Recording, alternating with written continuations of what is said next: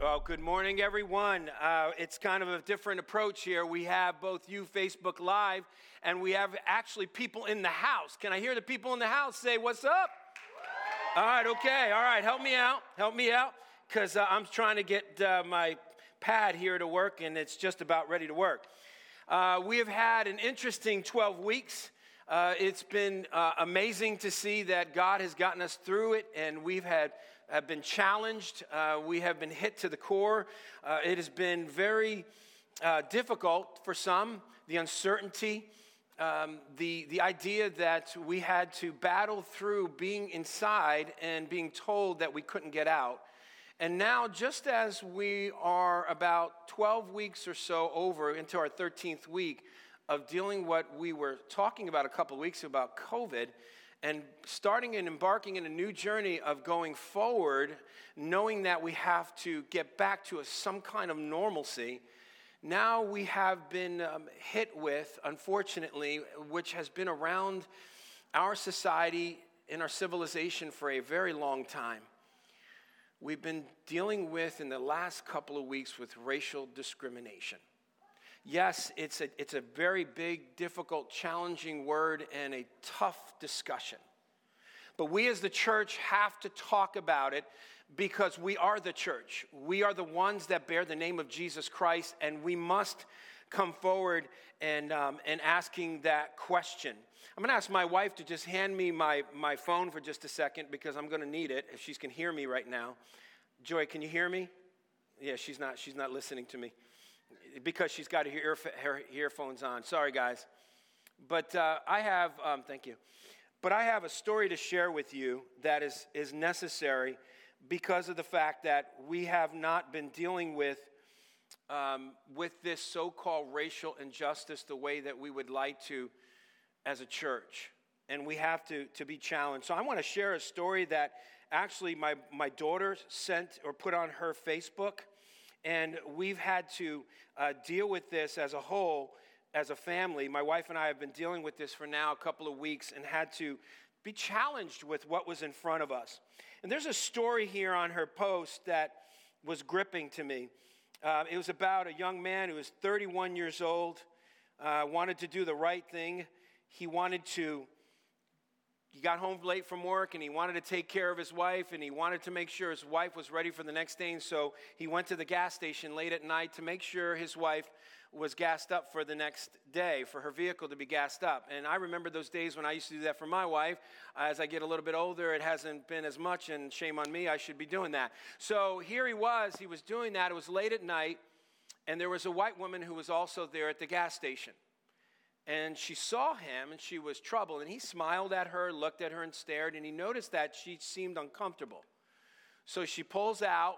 He's still there. He's approaching the gas pump. And he noticed that she goes not too far from the gas station across the street. And he notices her on the phone. Within minutes, there were officers there at the gas station. They came and they questioned this man. Now, this man... the post that it's shared from the perspective of his wife. This man is a Christian, lovely wife, 2 beautiful boys, handsome boys, a beautiful family. And here he is trying to just get some gas. And this woman seems suspicious and has to call the cops because apparently they heard that there was a robbery in the area. There was something that was going on. And so she felt the need to call the cops on this black man. He's sitting there, and the officers start questioning him, "What are you doing here? Whose car is this?" And he's sitting there, and lo and behold, they're ready to handcuff him because apparently there was suspicion and there was questioning of the area without even asking him any other details. He was just a black man. They were looking for a black man, but they had no description.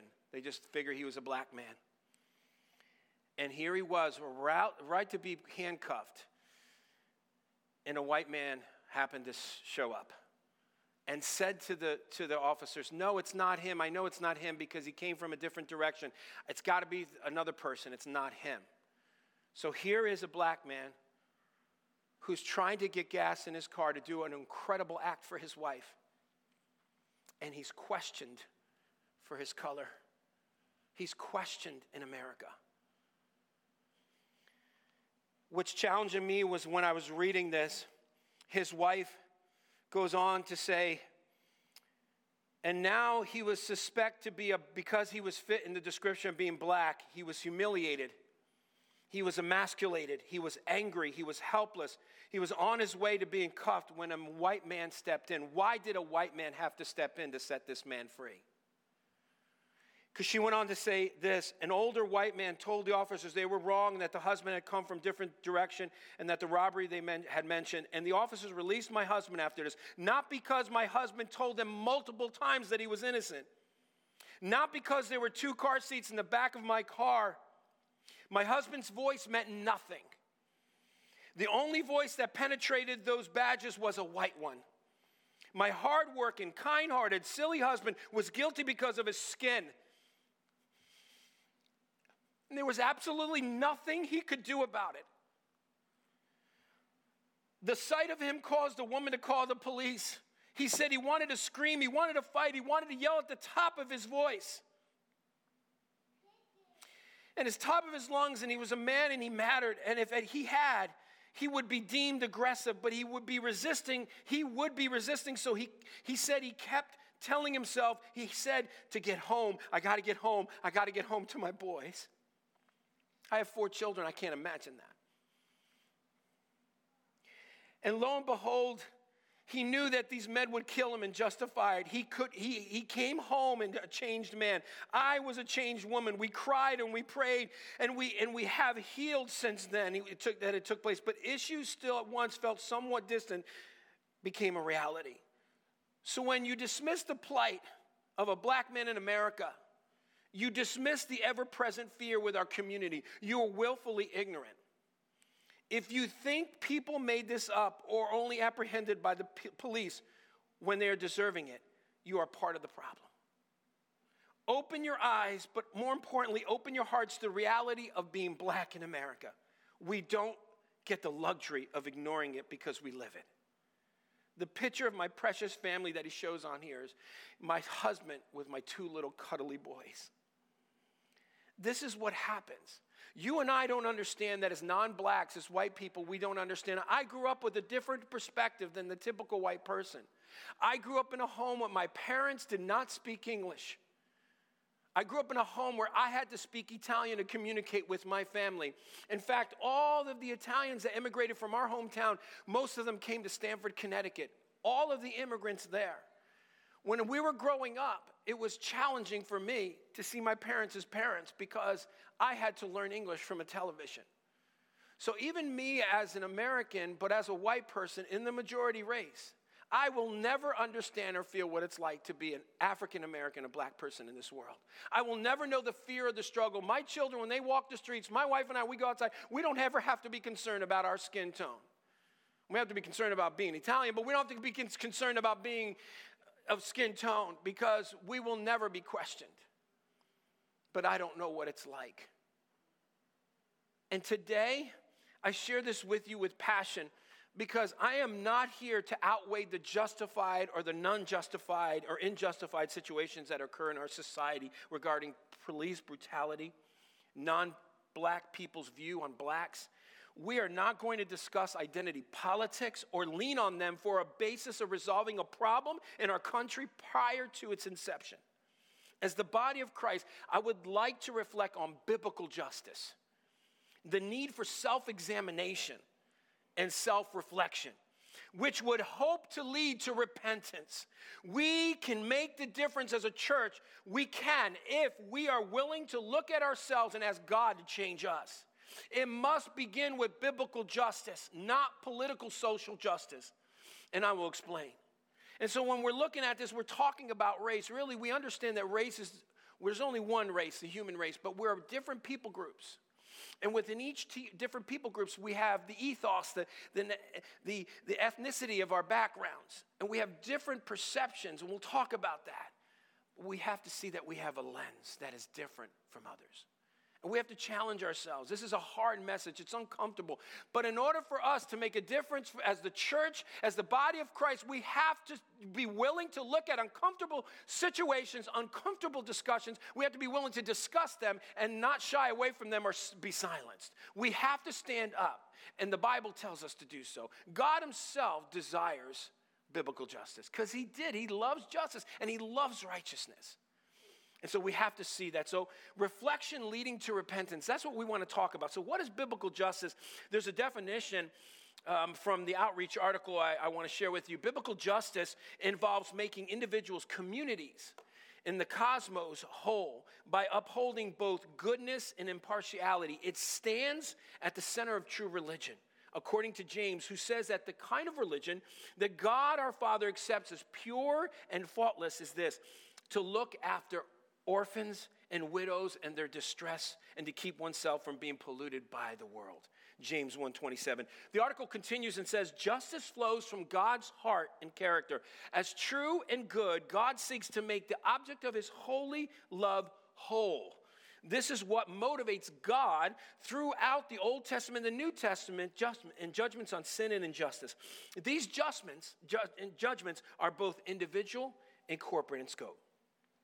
One of the greatest injustice, as the article continues, we succumb to individually is self-righteousness. The belief that we do not need Jesus, but are just good and right apart from him. So we settled that in saying that's biblical justice for now. But what has the church been silent? Why has the church been silent regarding racial discrimination? In an article by Religion and Politics, an African American said this: Martin Luther King Jr. once said that when it came to issues of justice, the church was often the taillight rather than the headlight in society. By that, he meant that the church often followed along after changes in the racial status quo were already taking place in different arenas, from politics to entertainment to corporations. And that's what we often see throughout U.S. history. Though many Christians were actively engaged in struggles for racial equality, they tended to be in the minority. The majority of white Christians, at least, did change, but only as a national sentiment was already moving toward more openness and more equality. The change was slow and a little reluctant. See, I believe the church has been silent, and this is something for me. I want to tell you something. I am not if you're feeling uncomfortable, someone out there on Facebook, if you're feeling uncomfortable, I think it's a good place to be right now. Because I'm uncomfortable. I have felt uncomfortable. And I've had to ask these questions, and I've had to also realize that some of the things that have often took over me and hijacked my thoughts and not focusing on biblical justice. He says, I believe the church has been silent due to the fear of offending others. I think that's one of the things that we're afraid of. There's a fear of identity politics. We don't want to associate with identity politics because they have injustices of itself according and against God. The fear of promoting a political party, agreeing with a political pundit, or watching the wrong news channel. See, we're afraid of that. We look at justice as a liberal term when it's a biblical term. And it's all over the Old Testament and into the New. God makes it clear. And whether, it's your party or not, unfortunately, the church should be the headlight to speak up against this sin. But we have been too late. Politics has hijacked our position in this matter. If justice is no longer considered a liberal term, then it's a biblical word, then what do? We need to start joining God, because we cannot fight a secular fight and make it sacred. We cannot join a political party and let them speak on our behalf. We must stand upon the gospel of Jesus Christ. We must stand on biblical justice, and we must join God in his passion to want to reach those who are oppressed. We can no longer be silent. We must stand with God. And that's important for us to understand. That's why as we ask these questions, I'm being challenged. And as you can see in my passion, God has challenged me in the last 2 weeks more than ever. Here's another question. What does the church's silence on this injustice communicate?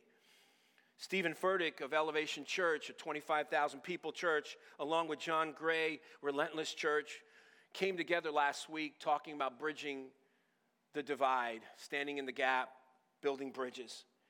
And as Stephen Furtick asked John Gray some questions about this, this is how John Gray, an African-American pastor, spoke up. He said, in this season, silence is agreement. I don't need you to quietly tell me you're praying. I need you to publicly say this is wrong. In fact, I'll add that to John Gray. It's sin. It's wrong because God calls it sin. And we must stand strong. The church's silence on racism has communicated an unwillingness to speak against this sin. The silence has told our black community, you are on your own. We don't stand with you. We believe this is your fight. No more. We must stand on biblical justice. We must stand. We have to. We're called to it. And so it's important for us to also realize, too, that how should the church respond? Well, there's many things in which we see in the scriptures. We must stand with biblical justice. We must identify and join God's passion and his compassion for our heart for those whom he created, the Imago Dei. God has created man in his own image, and in his image, he's created them intrinsically and transcendent in value, equally valued. And so we have to be challenged as the church to stand on that because that's what we hold to. We don't hold to a political view. We don't hold to a political pundit. We don't hold to a news channel. We hold to what God says. We must get ahead of it, be the headlight, and stand for biblical justice. Why do we say that? Because Micah 6:8, God says it. He said, he has told you, O man, what is good. And what does the Lord require of you but to do justice and to love kindness and to walk humbly with your God? See, the word mercy in the Hebrew means hesed. It's an unconditional love of God that has been displayed and given through Abrahamic covenant all the way through Jesus the Messiah. It is what we stand upon, the unconditional covenant and the unconditional love of God through the gospel of Jesus Christ. So we have the mercy, the word of God, and we have hesed love, and we have the love and grace of God. And then we have mishpat, which is the word for justice in Hebrew. And in justice, it emphasizes action.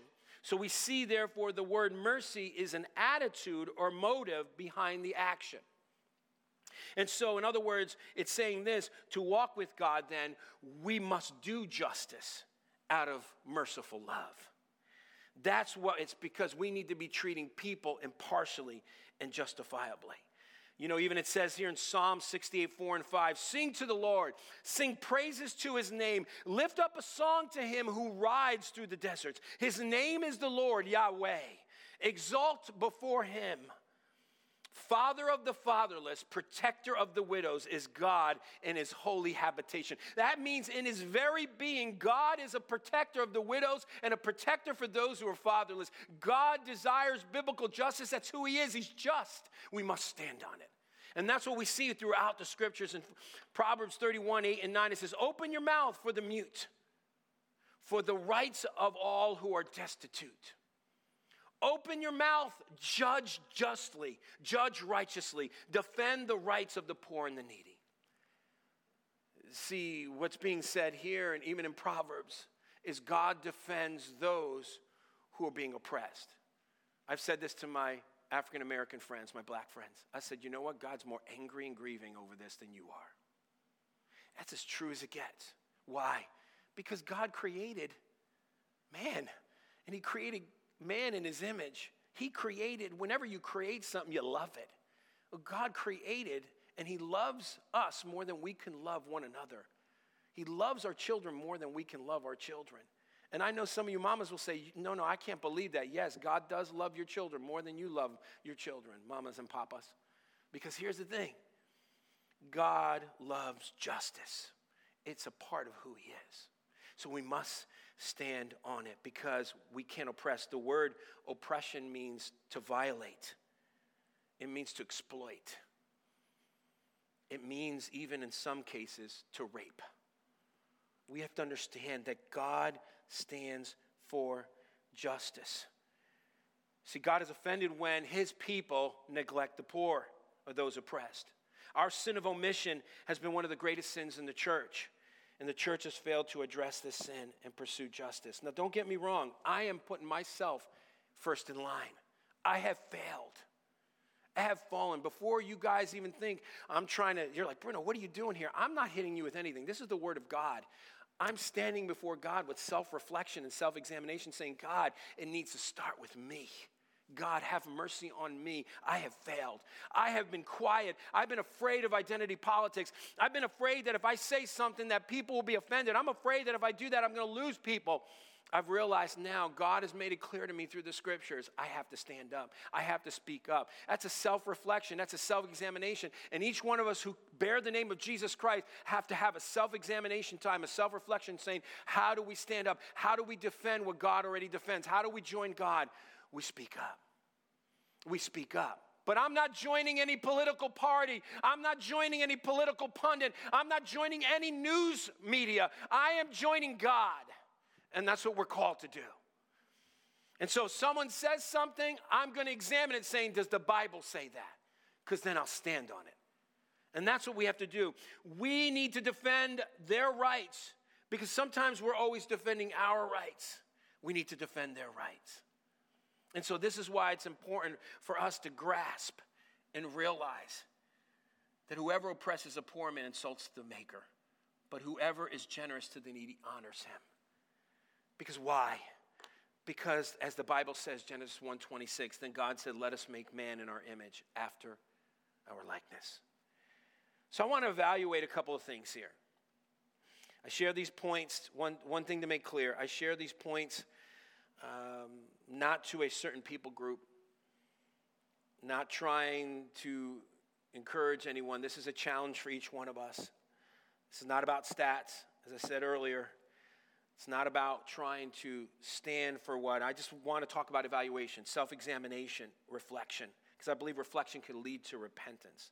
So here are some of the things in which we want to talk about first. In light of the discriminatory culture in our nation, non-blacks, Christians, need to evaluate. We need to evaluate. We need to understand what are they going through. We need to understand what are they being challenged with. And honestly, I don't know. That's why I often ask my friends who are black, what is it that we need to do better? I think the first thing is we need to change our posture. We need to change our posture. As I said earlier, I grew up in a different home than maybe you did. As I mentioned earlier, my parents were immigrants. My parents died as Italians. They never became Americans. My father didn't speak English and he couldn't put a sentence together. We have many immigrants around our city in Stamford, Connecticut. I can assure you, my godfather had the COVID and he made it through, but he's from Italy. And many of us who are there, we had to grow up and run the affairs of our parents. We had to write out the checks and explain everything what was coming through the mail. Every time something, my father would always be fearful that if he mistreated us, we would go against him and try to put something against him by telling him something's in the mail and it's really not. He didn't know. He was inferior. He was subject to us when it came to that. I can assure you I wasn't an angel when I was growing up. And so being that, it was difficult because I didn't have parents there to help me with my homework. I didn't have someone to tell me whether I was speaking English well or not. I had to learn my English in front of the TV. That explains why sometimes I mess up my words or I have to ask my wife often, what does this mean? Not because I'm a college graduate or I have my master's level, but because sometimes innate in me is that I still struggle, having my first language being Italian. But in all of this, I have had bias and prejudice toward my own family.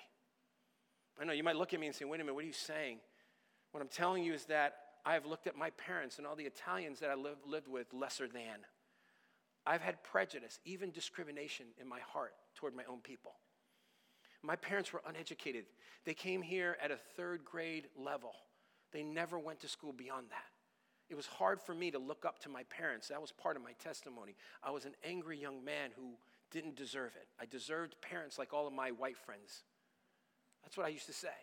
I struggled with the American values. My wife tells me, I don't see the American flag, I see the Italian flag. You can't judge me for that. That's what I see. But I'm an American, and I'm grateful for it. I'm grateful my parents came here from Italy. But I had my own discrimination. I can't imagine what someone looks like if someone has those same thoughts towards a black person. I can't imagine, because it's on me. I have those feelings. I didn't have an issue more with black people than I had with my own people. But it's difficult that we have to build bridges. We have to realize that that's what we have to do. This is a hard conversation, uncomfortable, but necessary. You know, when non-blacks, when a person speaks up about Black Lives Matter, I understand it's a political group and we would not stand for it. But when a person, I would love to change that whole phrase and say, God loves black people because he created them. And we as the church must be willing to listen. But we have to listen because they're in pain right now. They're tired. They're exhausted of hearing and seeing their own people being killed. They have been seeing senseless and evil killings in their society for over 400 years. And they don't just want to hear it from us. What we need to do is learn how to listen. They don't want to hear anything other than that. They don't want us to come up with a solution for them. You know, they want us to listen and they don't want us to have selective hearing. I've been around black people for a long time. Many. You'll see my postings here on Facebook, my pictures. And I was hanging out with my friends in 1990s, and I remember trying to speak up for the black person, and my friend turned to me and he said, Bruno, listen, man, I know you mean well. I know you want to be with us and almost practically be black, but listen, you can't speak for us. You're not a black person. And it just shocked me. I said, wow. I said, I'm just trying to help. And he goes, you're not helping me. You're hurting me. I know you don't mean that, but you're hurting me. It was sobering. It was humbling because I thought I was for them. I was actually working against them. They just need someone to listen. Bro, I just need you to listen to me. And I wanted to solve the problem. I wanted to defend them. They're like, you're not defending us. You're hurting us. See, our posture needs to change. We don't need to defend ourselves with stats. We don't need to tell that we love black people. We don't need to make another social media post more than we need to listen. Whatever posture we use outside of prayer, repentance, and lament, we just need to listen because if not, black people are just going to tune out. We need to tune in and listen. Secondly, we need not to dominate the conversation and tell them how they should feel. We do not need to tell them to get over it. We do not need to sit back and say, hey, you know, this is not about you. It's about everybody. Their house is on fire, and they need attention right now. You know, if you have you have a development, there are all the houses there, 30 houses. Every house matters. Every life in that and all those homes matter. But right now, if a black man's house was on fire, we wouldn't go, hey, everyone else matters. We would go to that black man's house and try to help that family because right now they're on fire. And we need to say that they matter right now more than ever. Right now, we need to have this discussion. We need to listen. See, when I'm in pain and anguish and grieving and suffering through a trial, I don't need another article or principle or someone to tell me what I should do. I just need someone to listen to my heart. That's what we need. That's one thing. Two, we have a perspective. It needs to change. There's nothing wrong with having a perspective. Every one of us has a perspective. Every one of us is challenged. There's nothing wrong with having a perspective. I have a perspective. You have a perspective. A black person has a perspective. All people have. Other ethnic groups have perspectives. But we have to be willing to listen to every perspective, not assume that an Italian or someone, a Filipino, should do what an Italian does. No. Everybody has a perspective. And as we look at it, we have to understand that also that perspective is sometimes derived from an urban setting, a suburban setting, or a rural setting, but our lens needs to change. We also have to understand that we have stereotypes, we have bias, we have prejudice, and we have discrimination. I was looking at a comic. It's kind of a cute comic, although the subject is not so cute. But you have a chicken and a cat. The chicken is watching TV, and it says, all cats are dangerous. So the chicken was like, oh, wow. So as the cat was watching that on the TV, the chicken was watching the cat on TV, the chicken started to develop a stereotype. All cats are dangerous. So then the next step goes where now a bias starts. So whenever the chicken sees a cat, all the chicken sees is that cat is dangerous. Doesn't even talk to the cat, doesn't even get to know the cat. That cat is dangerous. Then that bias develops to where the chicken now owns a grocery store and the cat comes into the store. And now it's gone to a prejudice of saying, you better not mess anything up in my store. This is mine. How dare you come in here because you're dangerous. And starts, it shows like a grr, like just grrring over at the cat. And the cat has a thought over his head and says, I'm just here to buy milk. And so that becomes prejudice, because no matter what, when he hears that all cats are dangerous, he thinks every cat is dangerous. So now discrimination comes when we act on it.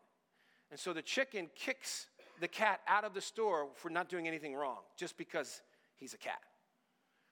And that's what's happening with each one of us. We have stereotypes, we have biases, we have prejudice and discrimination. I want to believe that none of us here in this room would ever want to discriminate against any people group for any matter. But we might have a bias. I do. We may be prejudiced. I'm prejudiced. I have prejudices. And there are times where I know I have stereotypes, my gosh. But each one of us has to realize that we have those perspectives. We need God to change us. But with biblical justice, we got to go even further on our perspective. Brian Stevenson, who wrote the book Just Mercy that's now in a movie, in his book he wrote this. He said, each of us is more than the worst thing we've ever done. My work with the poor and the incarcerated has persuaded me that the opposite of poverty is not wealth. The opposite of poverty is justice. Finally, I've come to believe that the true measure of commitment to justice, the character of our society, our commitment to the rule of law, fairness, and equality cannot be measured by how we treat the rich, the powerful, the privileged, and the respected among us. The true measure of a character is how we treat the poor, the disfavored, the accused, the incarcerated, and the condemned. We are all implicated when we allow other people to be mistreated. An absence of compassion can corrupt the decency of a community, a state, and a nation. Fear and anger can make us resentful and abusive, unjust and unfair, until we all suffer from the absence of mercy, and we condemn ourselves as much as we victimize others. See, the closer we get to mass incarceration and extreme levels of punishment, the more I believe it's necessary to recognize that we all need mercy, we all need justice, and perhaps we all need some measure of a merited grace. He is a believer in Christ, and he's been challenged to stand firm. We need a different perspective. We need a biblical justice perspective. We need to stand on God's love for mercy and righteousness. Number 3, passion is God's biblical justice as he is passionate, and this is the core of who he is. Justice means to make right. Justice is first and foremost a relational term, people living in right relationship with God and one another. So if we're living in right relationship with God, then we must live in right relationship with one another. As God is just in love, and so we are called to do just and live in love. Biblical justice is the heart and passion of God. And we look even at Leviticus 24:22, because where it says the word mispah, we see the word in Hebrew, it means the rule of law. And what I love about biblical justice is that it is equal to all people. Biblical justice means that people will be acquitted and punished equally. Every person on the merits of the case, regardless of race or social status. Everyone is treated equally. Anyone who commits the same sin or wrongdoing, and according to the law and the scriptures, must receive the same penalty.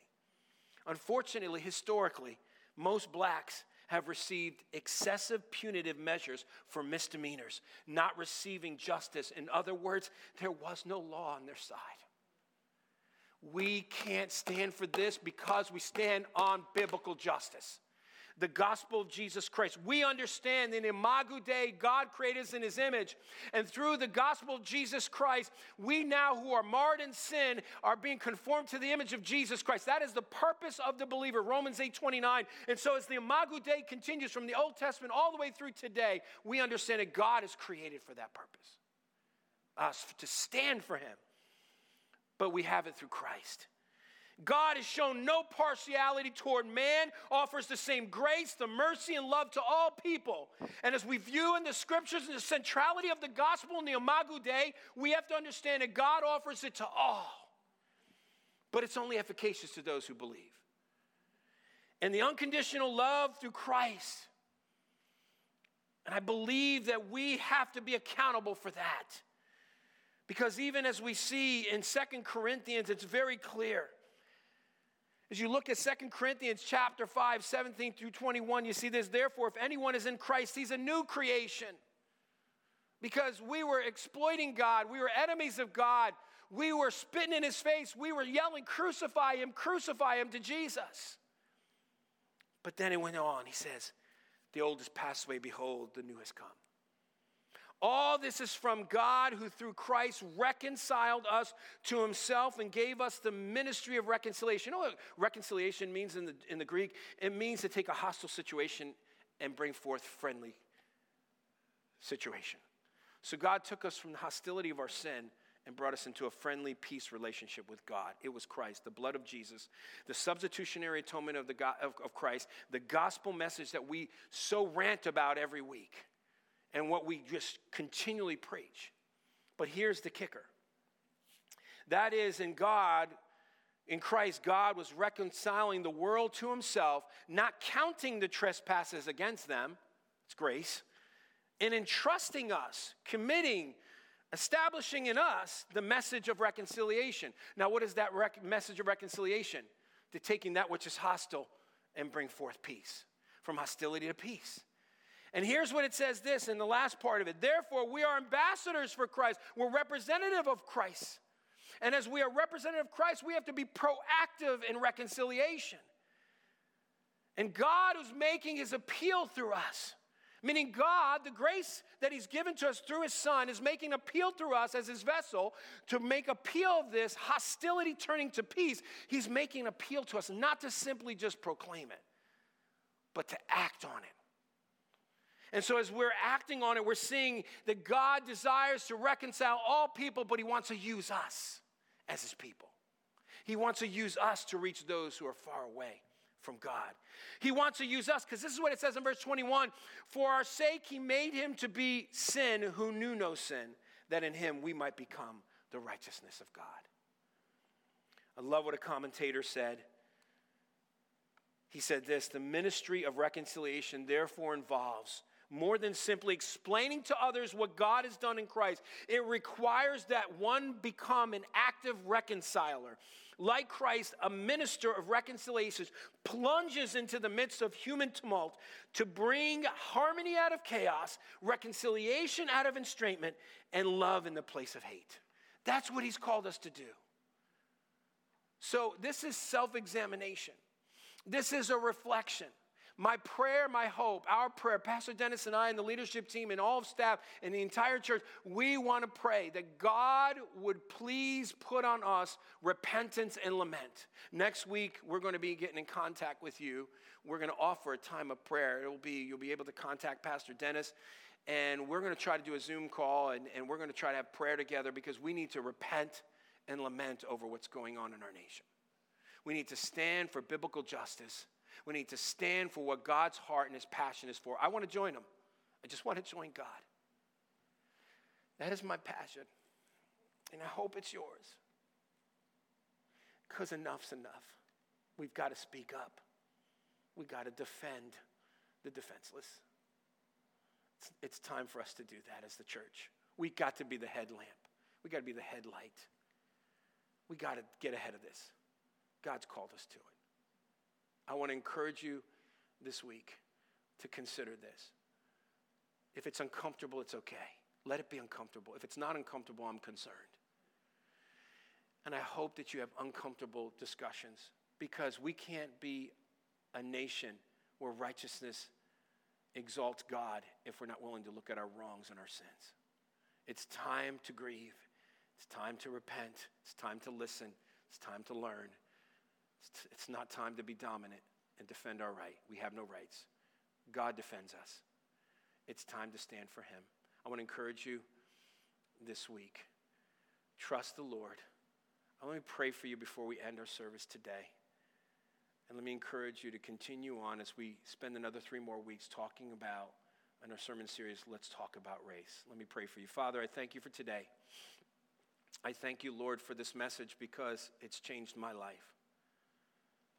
And I pray that it will change others as well. God, may we not just share the gospel, may we live it. I don't know what this looks like. We're not sure, but I know you'll show us. And we're confident, Lord, that you'll lead us, because this is your church. We just want to join you for biblical justice. Enough is enough, Lord. We want to stand on your side, joining you to stand for those who are oppressed, poor, fatherless, defenseless, and those who are being mistreated in the Imago Dei. God, please stir in us a passion for you and for this cause, for the cause of Christ, for reconciling people back to yourself. God, we love you and we thank you for what you're already going to do in advance. Bring honor and glory to yourself in Jesus' name. Amen. Thank you so much for joining us on Facebook Live. We're excited to see you again next week. Please share it with others as we look to God in discussing these very difficult discussions, but trying to find a solution. The ultimate solution is in Christ. God bless you guys.